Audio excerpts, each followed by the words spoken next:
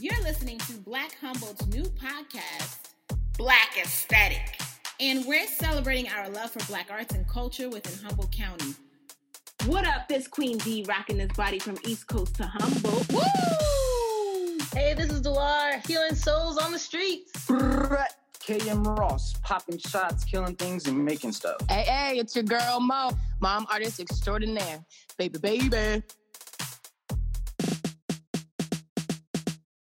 Won't you celebrate with me what I have shaped into a kind of life? I had no model. Born in Babylon, both non-white and woman, what did I see to be except myself? I made it up here on this bridge between starshine and clay, my one hand holding tight my other hand. Come celebrate with me that every day something has tried to kill me and has failed. Lucille Clifton. This week, we're featuring Tina Okoye and how she exists in Humboldt County. What's up, everybody? We have Tina on the podcast today. Hey, Tina. What's going on, Tina? Hey, y'all. I'm so happy to be here. Tina Okoye is an artist in her own right. She has many talents, but we're going to highlight her today as a step master, dancer, singer, amongst many other talents. She is also the student retention specialist at Humboldt State University, moving on up to the east side, y'all. Thank you for being on the podcast, Tina. Thank you for inviting me. This is quite an honor. Look at these beautiful Black people just trying to represent. Thank you. So, Tina, tell us about your experience as an artist growing up. It could be in any of the mediums. What was your adolescence like becoming Tina as an artist? Girl. So, I'm actually glad you brought up stepping because that's something that actually happened a lot later in my journey, if you want to say that, for lack of better words. But I started as a singer in the church. You know what I'm saying? I started as a singer at the church. I guess my parents noticed, oh, she's really good at this. And me and my sister, because, I'm a twin. And my brother could sing too, but, he's like, oh, that's not my thing. So he kind of let that go. But I started in the church and that really did develop into something bigger. And that's when I started getting more involved in plays. So, musicals specifically. So I always did a lot of the singing and the dancing. And then I went to college and then started stepping. And the reason why I did it is because it was something so different from what I was used to doing. I could dance, but stepping felt like dancing, but not really. So that's when I decided to challenge myself and get more involved in it. And oh my gosh, was it so amazing, so liberating, because you were able to do it all. And because people knew I could sing, they always wanted me to incorporate my singing with my stepping. And then I ended up pledging a sorority. It's the first multicultural sorority in the nation, Mu Sigma Upsilon Sorority Incorporated. I'm actually a founding sister at my university at Lehigh, which is in Pennsylvania. So again, East Coast. That's my jam. East Coast? Yes, girl. East Coast. Did somebody say East Coast? Yes. Me and Dee's ears perk up because we're dogs.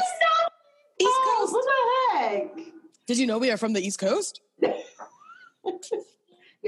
from the East Coast. We have little antlers and we just find each other Oh yeah, for sure. It's like a vibe. You can feel it. You're like, no, this girl not from here. I gotta know.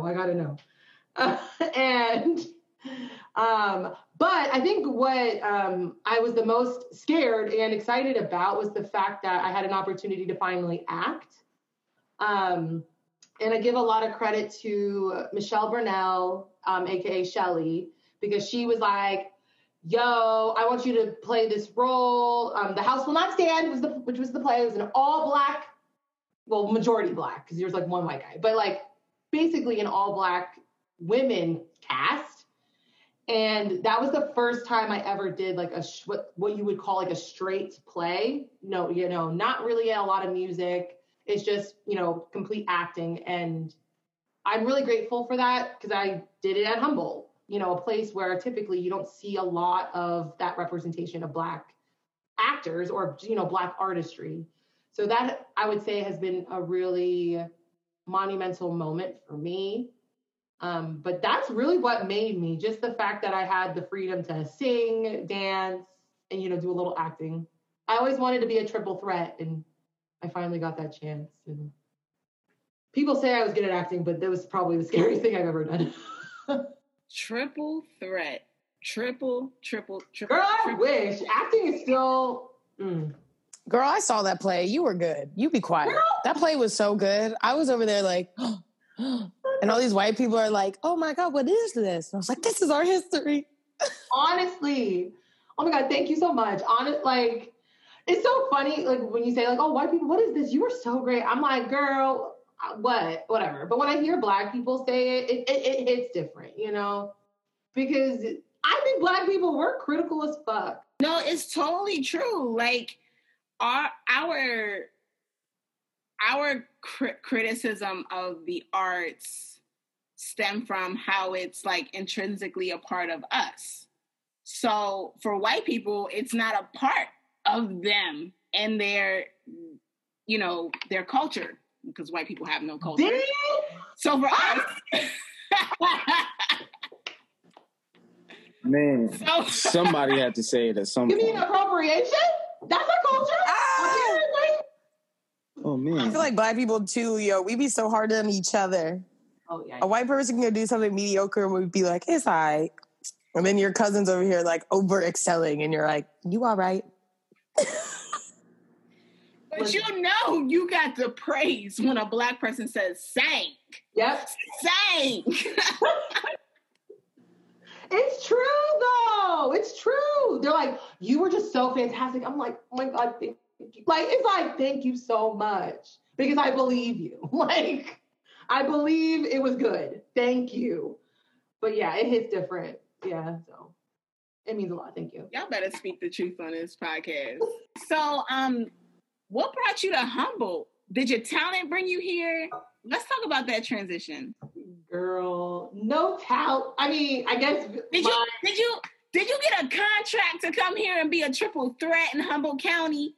Girl, I wish. No. So I needed to pay my bills. So I ended up, so I would say Humboldt found me. I did not find Humboldt. I didn't even know what Humboldt was. And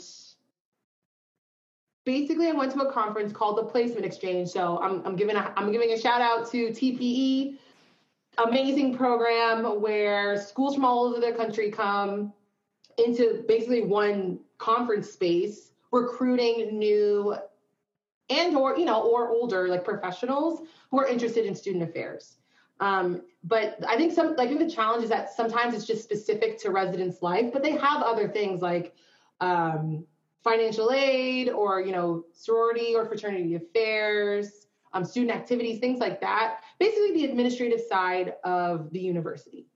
And Humboldt reached out to me basically saying, we saw your resume and we're impressed with it, so we would really love to have an interview with you. And the reason why I like this program is that there are some schools you're going to be like, I have no desire to go here, but this is really great interviewing practice.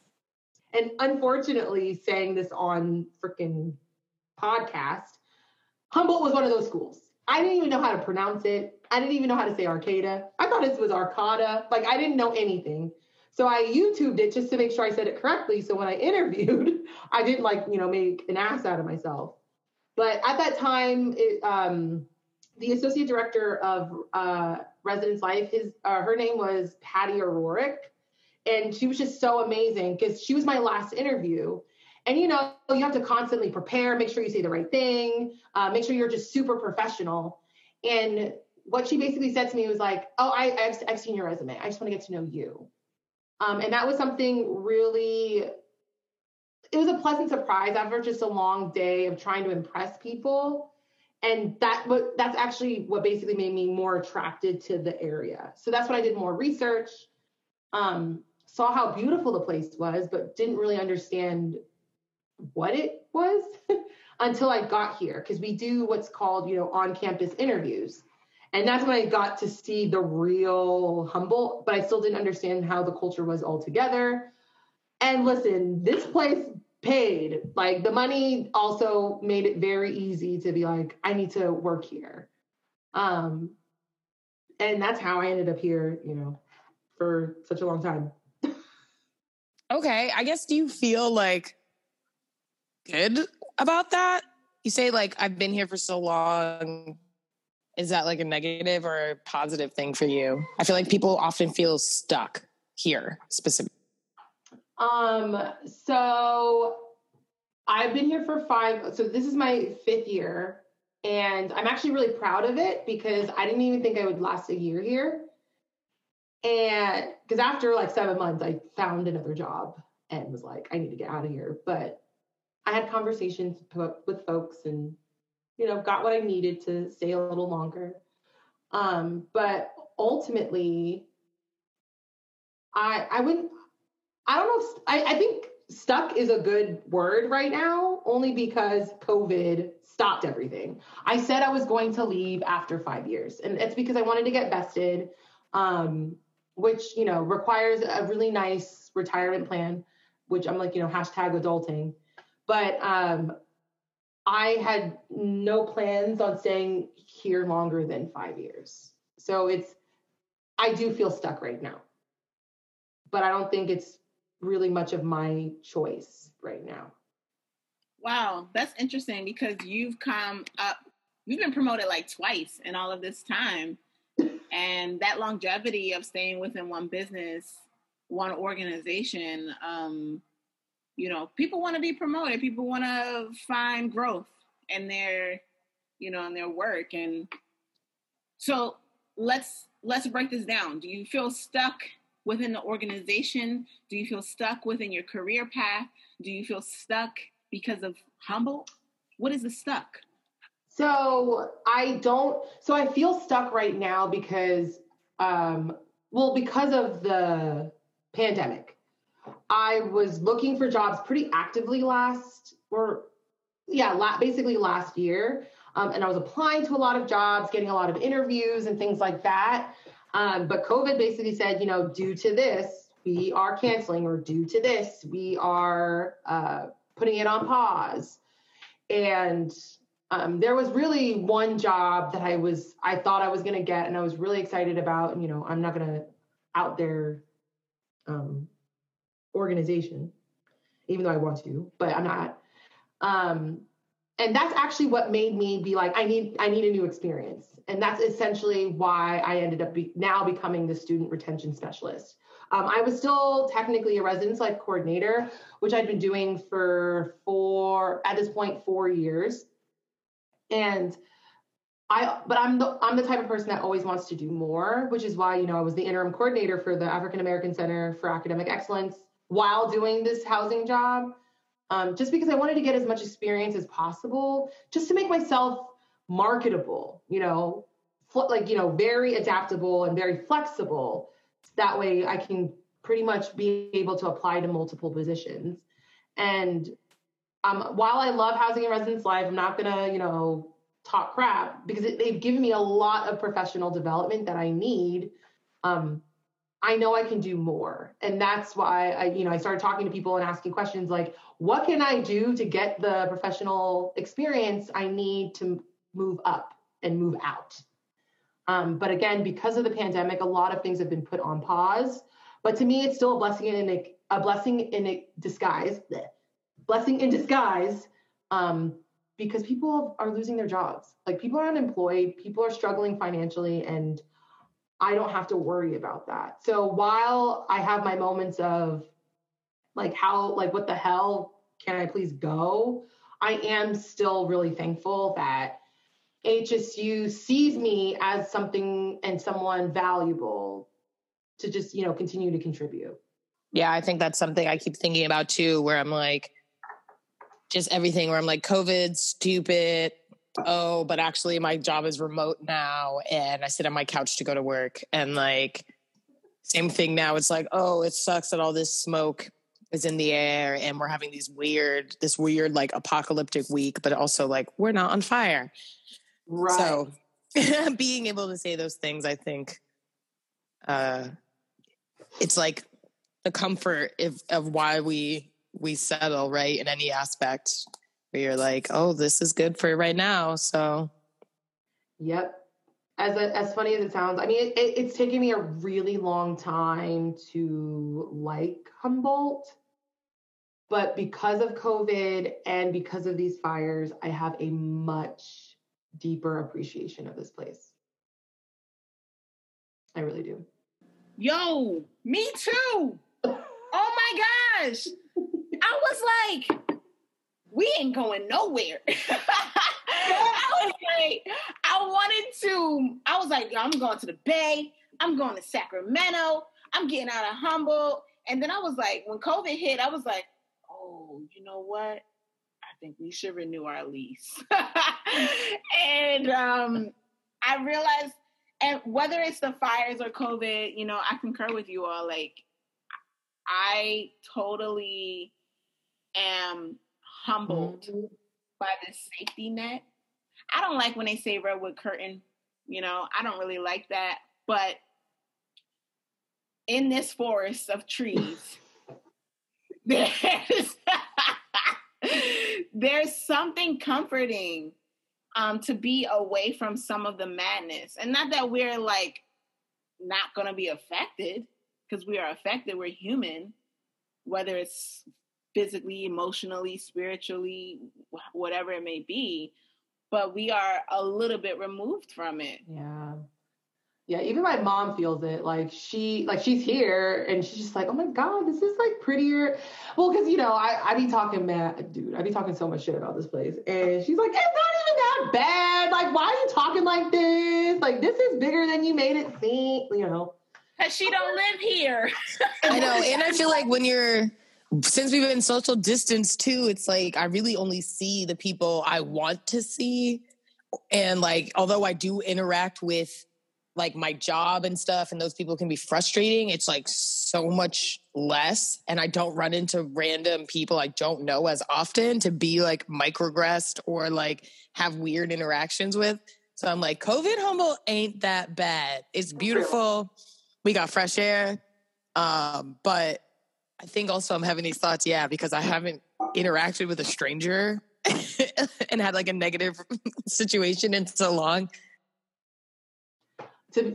Honestly, I'm like, wow, I really appreciate this place. Like, but you're right. I don't have to talk to people I don't want to talk to, like, because you're trying to be safe. So if you're going to talk to somebody, you vetted them through thoroughly enough to know that you can hang out with them. So it does avoid you from having to deal with the BS, the racism, the white guilt, all of that. And it's great.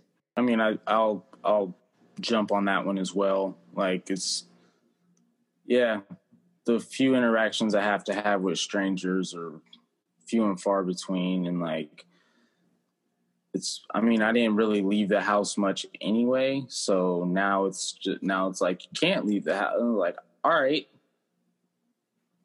I like my spot. Like my shit is dope. So I'm like, all right, cool. And yeah, exactly. It's like I got these Zooms, the Zoom meetings and stuff. And those can be annoying when they're work related. Yeah. And I'm starting to hear from people, cause it's like, we were already kind of isolated, even just from each other as Black people, like we definitely could have interacted more. But now I'm like, people on Facebook be like popping in my comments, like, oh, okay, sliding the DMs, like in the innocent way.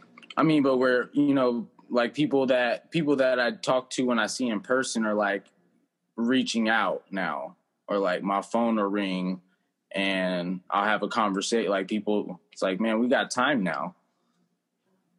I got more time to socialize than ever during social distancing in a way. And it's more fruitful socialization, I would say. It's not just the BS high by sports center. Like, Yeah, no, like I definitely agree with that. I think that social distancing has forced people to be more intentional with their conversations with people.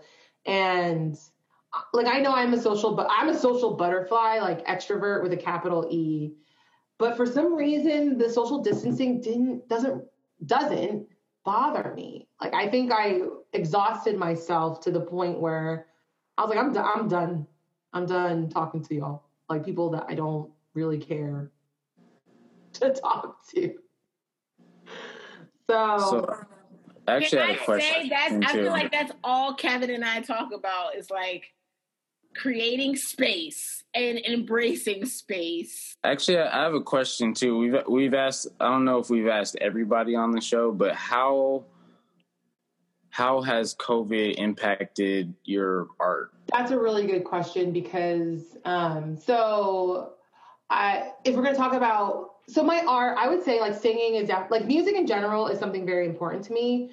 I would say singing is like my bread and butter. Like that's my life. Like if people who really know me, I'm typically singing and or dancing like everywhere. And I think the way it's impacted me is that I do a lot less performing, which kind of makes me sad. I know that I was supposed to be in a music class this like semester, but that has been really hard because of because of the surgery I had and just the fact that they're trying to do something that is so social, right? Like when you're in a choir with a bunch of people, like there is that camaraderie that's just missing when you're doing it online. And so I wouldn't say it's like impacted me negatively because I'm always going to sing. Like as long as God lets me sing my heart out, I'm going to continue to do it no matter where I'm at. But I do miss that, like what would you call it? I guess that sense of community, like just everyone, having that love for singing and performing. I do miss that. So I would say I'm sad, but I can still sing. So that's why like that it's not that sad, if that makes sense. I just miss being able to share my talent with other people. So when is the last time you've been able to sing and step? I mean, I took your stepping classes. Like, let's talk about what you've been doing with your talents in Humble. Oh my gosh, girl. Like, well, so the problem is that, I have not been able to step since October of 2019 because I got hurt. I ended up tearing my meniscus running. Talk about trying to be healthy and shit. And here you are, like hurt as hell. So I haven't been able to step like that since then. Performance wise, I would say I haven't, or in terms of singing, I haven't sang since May of 20. No. Fall 2020. Wait, lies. Spring 2019. Maybe? Wait. No, you sang for Juneteenth for Black Humble. Thank you. So that was the last time. Oh my God. Summer 20. Voice and sing. Girl. That's my best impression. Queen D, y'all. Yo, somebody sign her. Is P. Diddy listening? Get her a deal. Yo, right? Come on. I need a label, y'all. Lift every voice and sing. Girl, you got the light on us right now. They ain't ready. Listen, look, if someone's going to give me a label, I need it. I need to make money. Where's Mr. Easy? Okay? Oh my God, I've been listening to Afro beats all week because of my mom, of course. Yes! No, Burna Boy, where you at? But your mom, see, my father is still on the old school joint, like Fella? Yeah, and a little bit after that, like he not really into Afro beats. He got those traditional. Oh my God, my mom eats that. Oh, she eats that shit up. I'm like, Mom, listen to this. Yeah.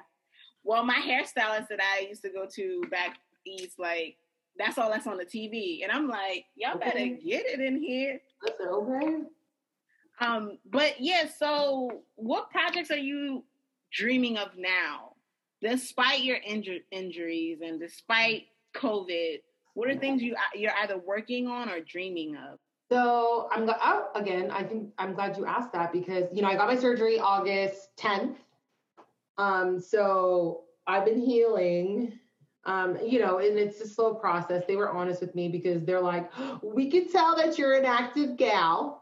The doctors, they could tell. Well, because I was just moving a lot faster. You said no. But I'm just also really passionate. I'm trying to move as quickly as possible, and it's only been 4 weeks. If you really think about it, which makes me mad. I honestly thought I was like 2 months in, 3 months in, like, okay, y'all, I'm gonna start running. Yes. They're like, no. Like, you think you're cute with that? No.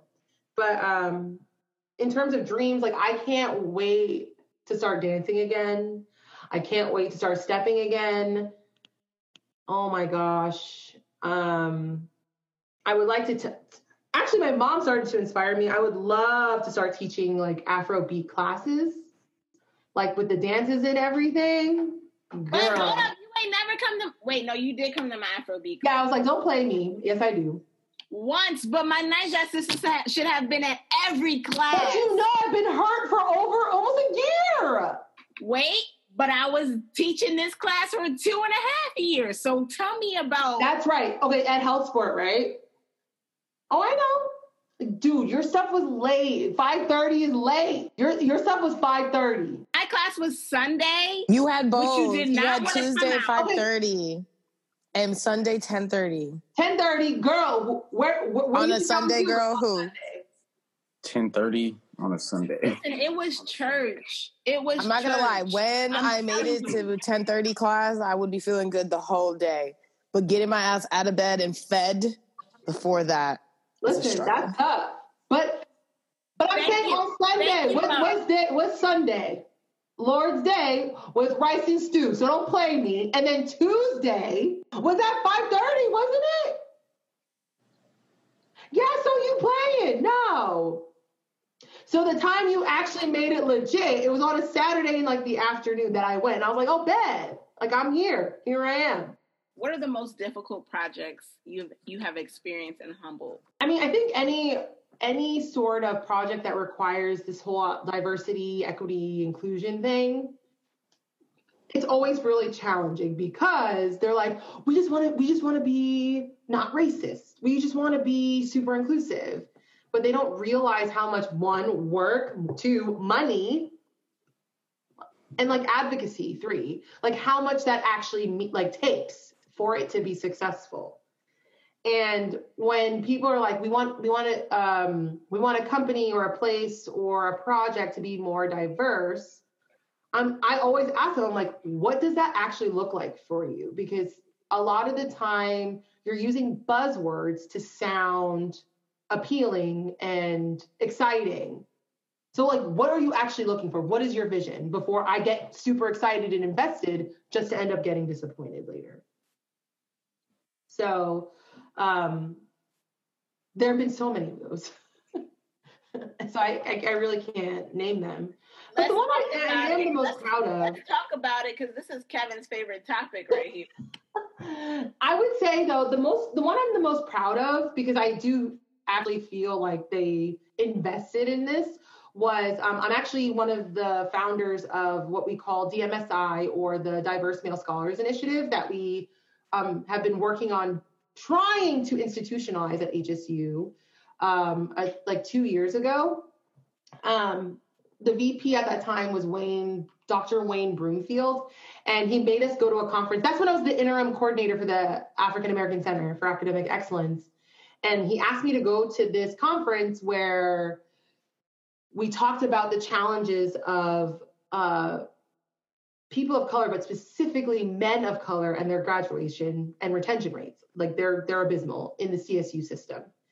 And HSU was like one of the worst. If we're gonna talk about 23, we're probably like 22, 21 of like the worst schools retaining men of color. So, that was obviously devastating. Like they wouldn't tell us like which school it was. They would not say. but we were pretty sure, like, we were at the bottom. Like, if anything, bottom, we could say bottom 5. Like, honestly, it was bad. So that's when we started creating this initiative. And, Doug Smith, who's the current coordinator for the African American Center of Academic Excellence, Fernando Paz, who's the Latinx coordinator for Academic Excellence, also known as El Centro. And then myself, and then we had this other guy. His name's Devin Hernandez. He used to work for HSU, but that's a whole different story. I don't really want to talk about, but white people. Anyway, so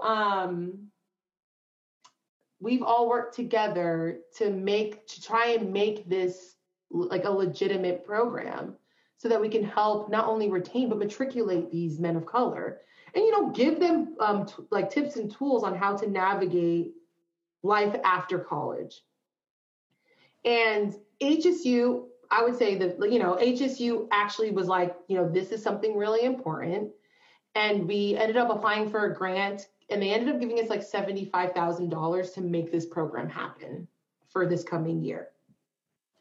And I would probably say this is the first time I saw an organization or an institution be like, this is important, we're going to give you money to make it happen.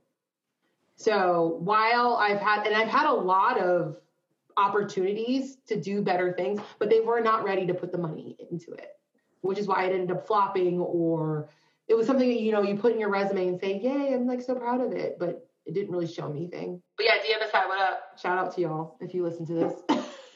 Humboldt State class of 15. Oh, wow. What up? I'll say that it was extremely challenging to be successful at HSU, and it didn't have nothing to do with the classes. Yeah. I'm interested. I mean, as an alumni, I've been in the workforce. I mean, while I was at HSU, and for the last 5 years, and I mean, honestly, I'm just under the impression that it ain't no place for us in the workforce.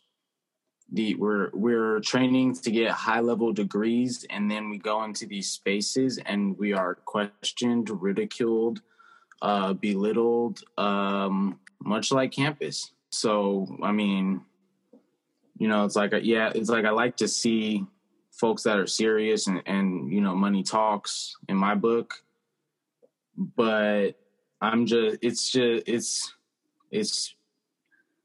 everything has to be all attacked at once, I think, as I develop my thoughts on like the stuff of like systemic oppression and stuff. It's like, you can't just sit here and like, for lack of a better layman's term, but you can't just sit here and try and put your finger in a dike. Like, you gotta like rebuild the dam. Yeah. So it's like, you can't, like, we're just sitting here trying to patch this up. So it's like, yeah, we're make students more successful at HSU, but then, the workforce is still fucked up. There's still,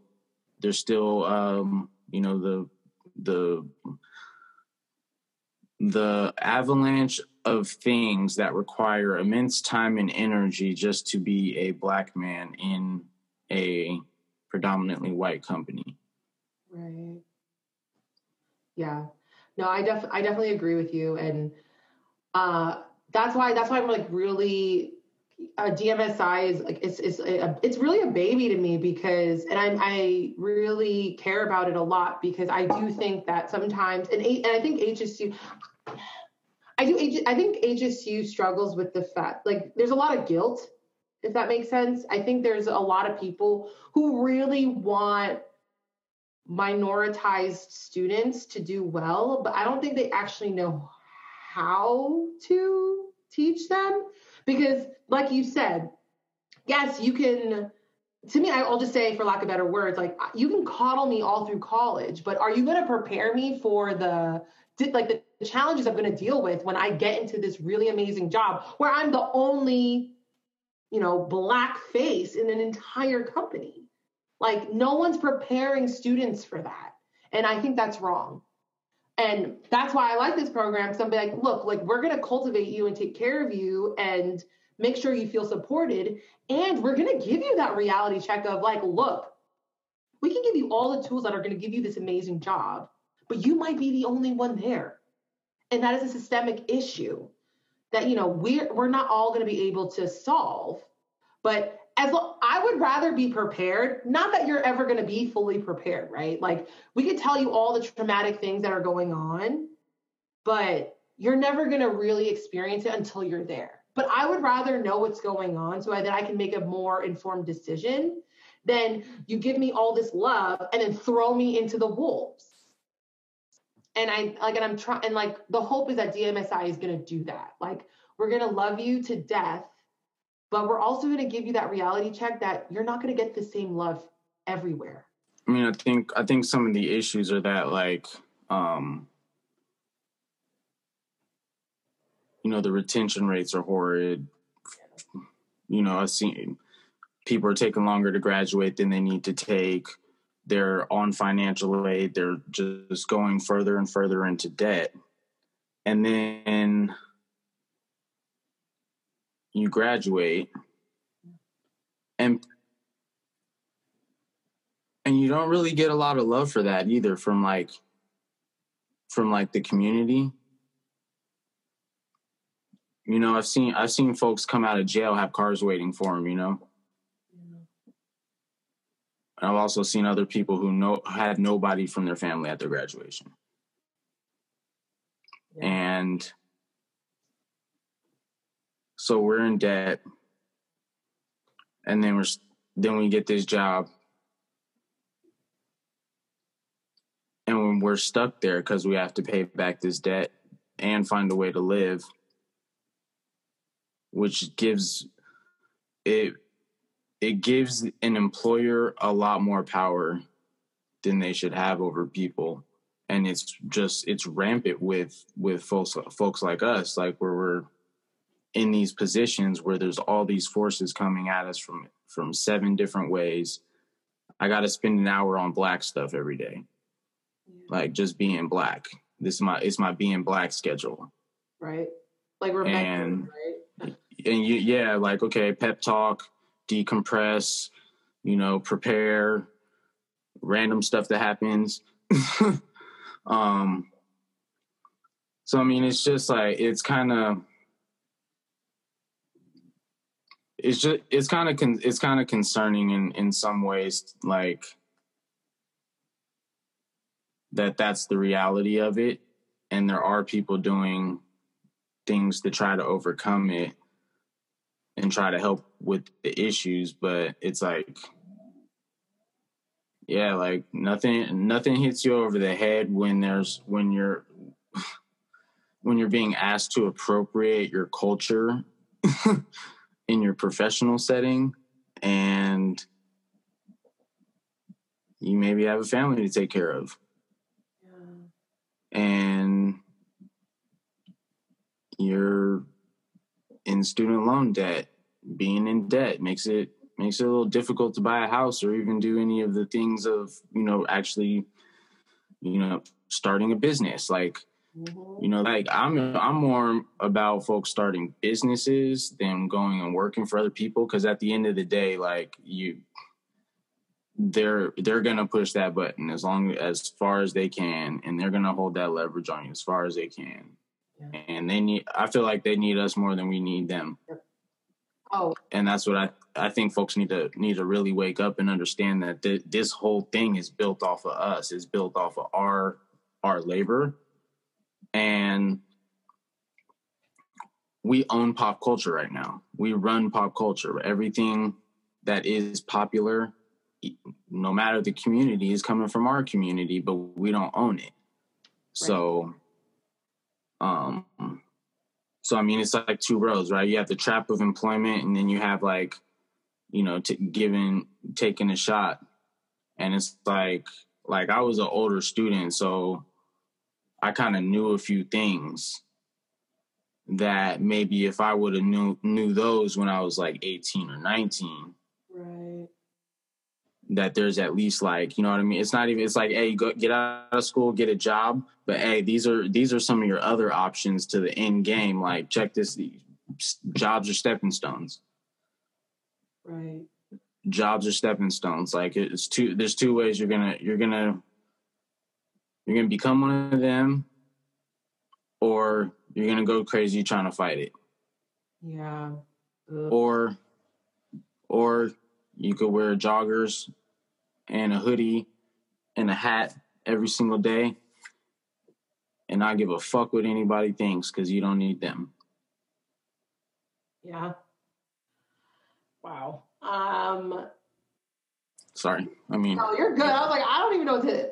I mean, that's so real, and I do feel ultimately. I think that the greatest end goal is to have your own business, be your own boss, and live your own life. I do think it's important though. Why people work in establishments is because they want to kind of learn the system. They want to figure out what are they doing that's working, and how do you challenge that, right? And that's ultimately why, at least with the students that I work with, I try, especially our students of color, because I'm like, I think what HSU does well is that, they do empower students, even though sometimes a lot of these students don't need that empowerment. They're already powerful. So what the heck are they doing? But I think a challenge in there, at this school, is that they think that they can fight the man, they keep saying it, fight the system, fight this, do that. And you're like, what does that look like? Y'all are not giving me any tools. You're just telling me to do it. And that's not helpful.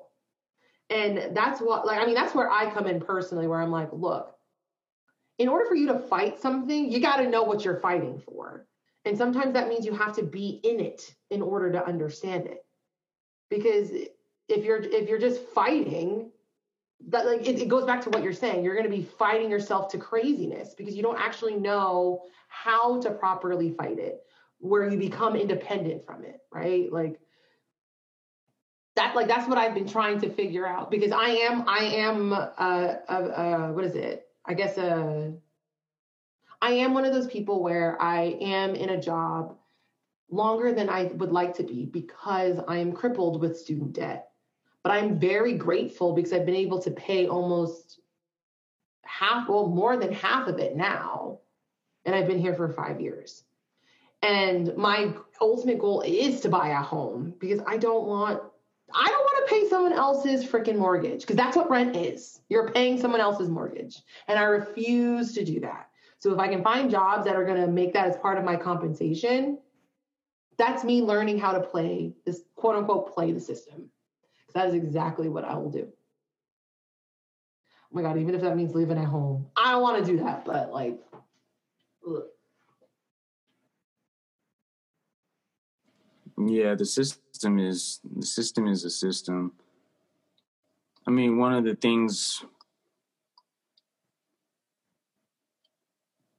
my observations on campus is folks are, they'll tell you hey, we got your back when it comes, if anybody does, we got your back type of thing.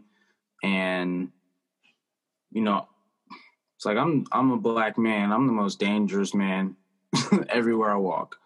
So oftentimes they don't really understand how much that actually is the case. Right. And so after a year, after 2 years, they get sick of it, and the support wanes. Yeah. You know what I mean? That's been my experience, is okay, the problem's not the racism anymore. The problem is that you're complaining about it. And it's well, if I walk across campus as staff and another staff is asking me if I'm a student, and maybe one day I lie and say I am a student, and she just starts talking down to me and acting, it's that's why they asked that.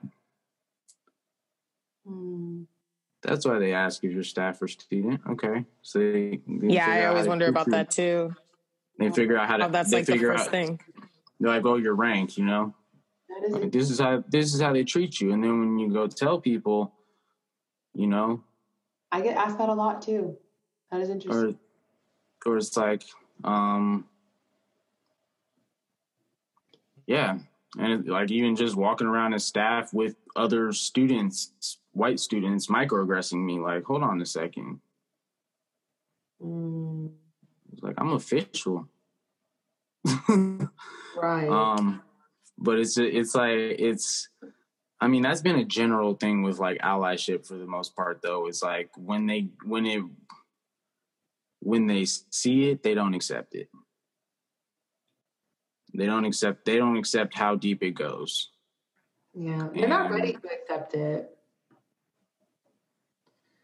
Yeah. I don't like, the performative allyship is exactly why I was like, I need to take a break from white folks, because this work is exhausting.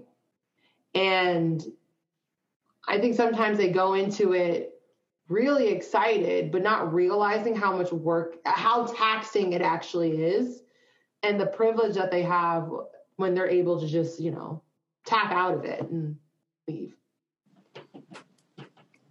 I mean, I think, I'm sure your group's discussing this though, but another thing that comes to mind, just like the pile of shit, is like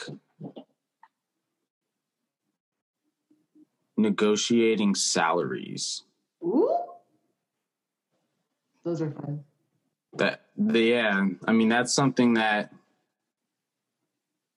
folks need to know about. Like, I had to teach myself about how to like do that, and it's still, I mean, you're still never gonna get market value, especially in Humboldt County. You're not gonna get market value. No. I mean, me personally, yeah, it's like getting, doing some research on like what your compensation should be, not accepting the first offer. Damn, there's another one. But just like being aware of like, setting boundaries. Yeah. Setting boundaries, man. Cause it's like me, it's like early on, I felt like I was lucky to be in some of these spaces. And it's like, wait, hold on a second. I have the talent. Yeah, you deserve to be there. I have the talent, so just learning to push back, or it's like we're basically like shunned from doing that in most environments. We're pushing back. It's like, oh, now you're aggressive. So just figuring out, like, I figured out like a nice, gentle way to push back assertively. I'm still refining it. Part of it is not caring. Yeah. I mean, I had to say that a lot. I had to say that a lot when I first got here. But it's like it's hard to not care, because we've seen that it can be your life. That can be you know what I mean? And I mean, maybe it's like trauma, and from like being on the streets to like being in a professional setting, still have like some trauma of like authority figures and different things like that. So it's like, for sure, so many things. It's hard. Yeah. I mean, the transition is, it's interesting, because you are like, yo, I don't like authority. And then you become that authority figure, and you're trying to navigate that. I mean, that's challenging in itself. But I know when I first got here, I had to you don't have, there's just not enough representation. There's not enough people telling you, like, you deserve to be here. Like, imposter syndrome. I mean, that's what it is. You don't think you deserve to be there. But then you have all these other outside forces, like, constantly questioning your worth, constantly questioning your ability. And that's what I had to deal with when I first got here. And I had moments of insecurity, and then I had to be like, girl, what? You left a place you're super familiar with. They freaking hired you. You're qualified to be here. You deserve to be here. Stop letting all these other insecure assholes like rain on your shine. And the fact that we have to deal with that mental gymnastics in addition to working in an all-white space, in addition to then learning your role, is crazy. And this is exactly why Black people are fucking amazing. That is exactly why, despite all, the trials and tribulations, we're more resilient than a lot of these other non-Black folk. Like, that's a reality because we're constantly having to think in 20 different spaces, like 20 different ways. And that shit's ridiculous. And I think sometimes people don't even realize it because it's so normal in our DNA, literally. It's like watching these people freak out over COVID. Like, it's like, okay. So you have to stay home a little longer. Boo-hoo. Like, what the hell? Tuesday. I'm going to truly enjoy listening to this podcast. No, I talk about it all the time. Like, the way people complain about things, I'm like, okay, so how about Black people? We're dealing with COVID. We're dealing with fires. We're dealing with racism. Like, we're dealing with sexism. Like, we're dealing with so much shit. And you're mad about a little, like, oh, I can't go to the mall? Like, shut up. I wish that's what I was upset about. I wish that was my issue. I can't. This is so good. No, people exhaust me. That shit is crazy. I was so happy. I was like, oh, I don't have to talk to nobody? Bet. Okay, so let's change gears a little bit because Kevin he's gonna keep spouting. Yeah, I know. I'm into it. Like, oh, tell me more. What the hell? So, speaking of COVID, how do you use your arts to heal yourself while we're in shelter in place? Because I know I'll be in here dancing and singing my soul away. Okay, I'll be like, God, do you hear me? For real though, for real. That's literally it. Surprisingly, I write more. I do write more. I suck at writing lyrics. Honestly, like people always like, oh, I wish I could sing. I'm like, I wish I could write. Like I write stories, but I wish I could write just beautiful lyrics. Just like for someone to sing to, like, that would be like, I need a ghostwriter. Like sometimes that's how I feel. I feel like I want I'm just kidding. I can't sing. I've had that moment my whole life when I was a kid writing these little love songs. And I'm like, damn, if only I could play the piano and sing. I have my musical abilities are dance and like writing to rhythm, but I cannot sing, have a pitch. I can barely talk. Yo, as a kid. No, but I wish I could write.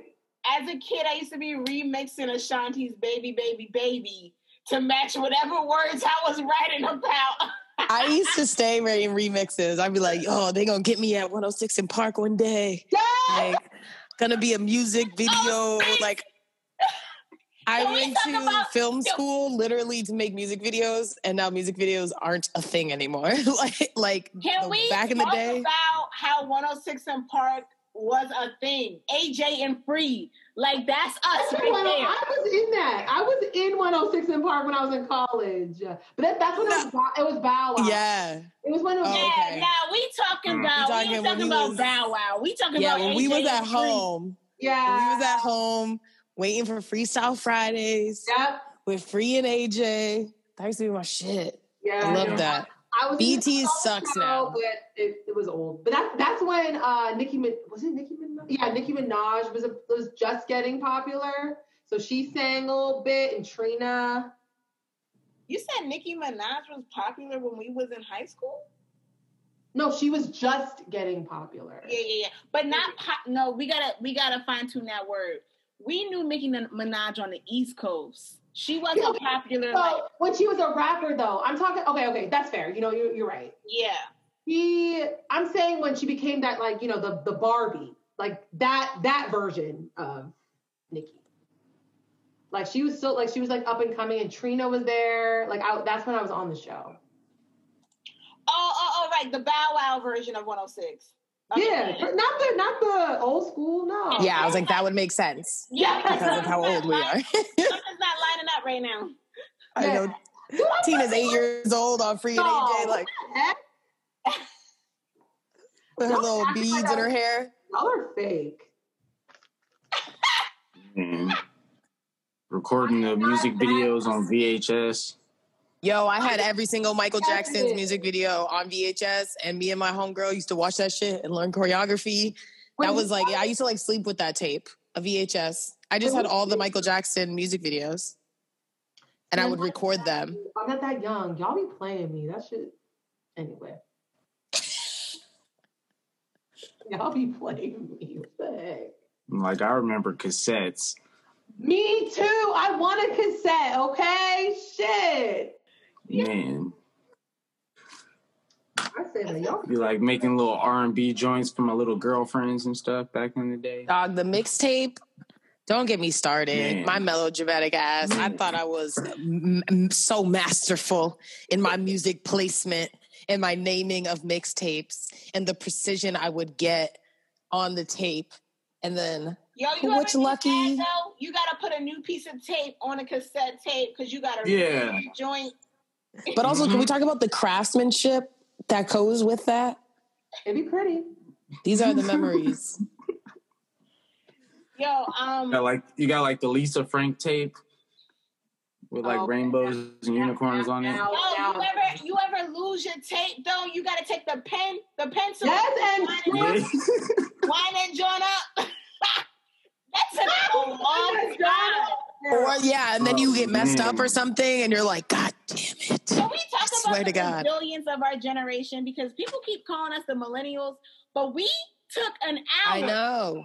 I know. To do all of these things, 2 hours, 3 hours. Especially, I have a 15-year-old sister where I'm like, girl, you don't know. You don't know nothing. nothing. You don't know nothing. I'm like, You don't come from VHS or cassette tape. I didn't even have I was just talking about this the other night. I'm like, I didn't even have a cell phone with social media until I was over 21. Yeah, I had the little Nokia with the green background and the little wait, snake over thing. 21? Oh, I don't know about that. Ooh. Yeah, I was a little late to the smartphone, but like I didn't have the internet. I went on Facebook on my computer, and like I didn't have an Instagram. I had the Sidekick. I had the T-Mobile Sidekick. I was like, Oh my God, I love that. I wanted one so bad. I was like, oh, it's So bad. I was like, I will text everybody. All right. Like I had minutes. Y'all talking Man. about that, but did y'all not have like Nextel beep beep where you at the whole city behind us? Nah, Yo. I never got on the Nextel. I did have the I knew Nextel. plenty of niggas with the boop boop in their pocket. Yeah, I had the chirp. I'd be like, when I why was you want in, everyone like, to know your business? That chirp's annoying. Like It's basically a fourth grade. walkie-talkie. I had a pager, just a beep beep. I had a pager. I was in like fourth grade, I had a pager. Yeah. and I was at my friend's house, and it went off, and she was like, "You got to pay," and my shit was decked out too. It had all the lights and the glitter and shit on it too. That like blue kind of translucent. Yeah, so you can see the colors like- through it. Yo, Y'all are stupid. My dad had a pager when he was on call. Like, what the hell? Well, hold up. After I was a single mother, you know. After I turned my pager into my mom, she had switched me out with the two-way pager. You know, the little joint. Yeah, see, I had that one too. I had the SkyTel. I had the little Now I red feel one. young, because what the I like actually had that. I had like a box of all of my old electronics that I just probably got rid of like last month. But do But I you had remember all the of that beeper shit. gum? No.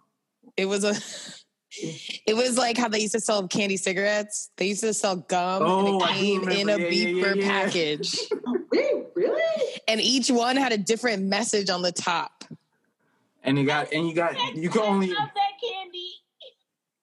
I Yeah. remember too. I used to be like paging the paging my little girlfriends back in the day. Yeah. Be like 155177115. It say like I miss you with numbers.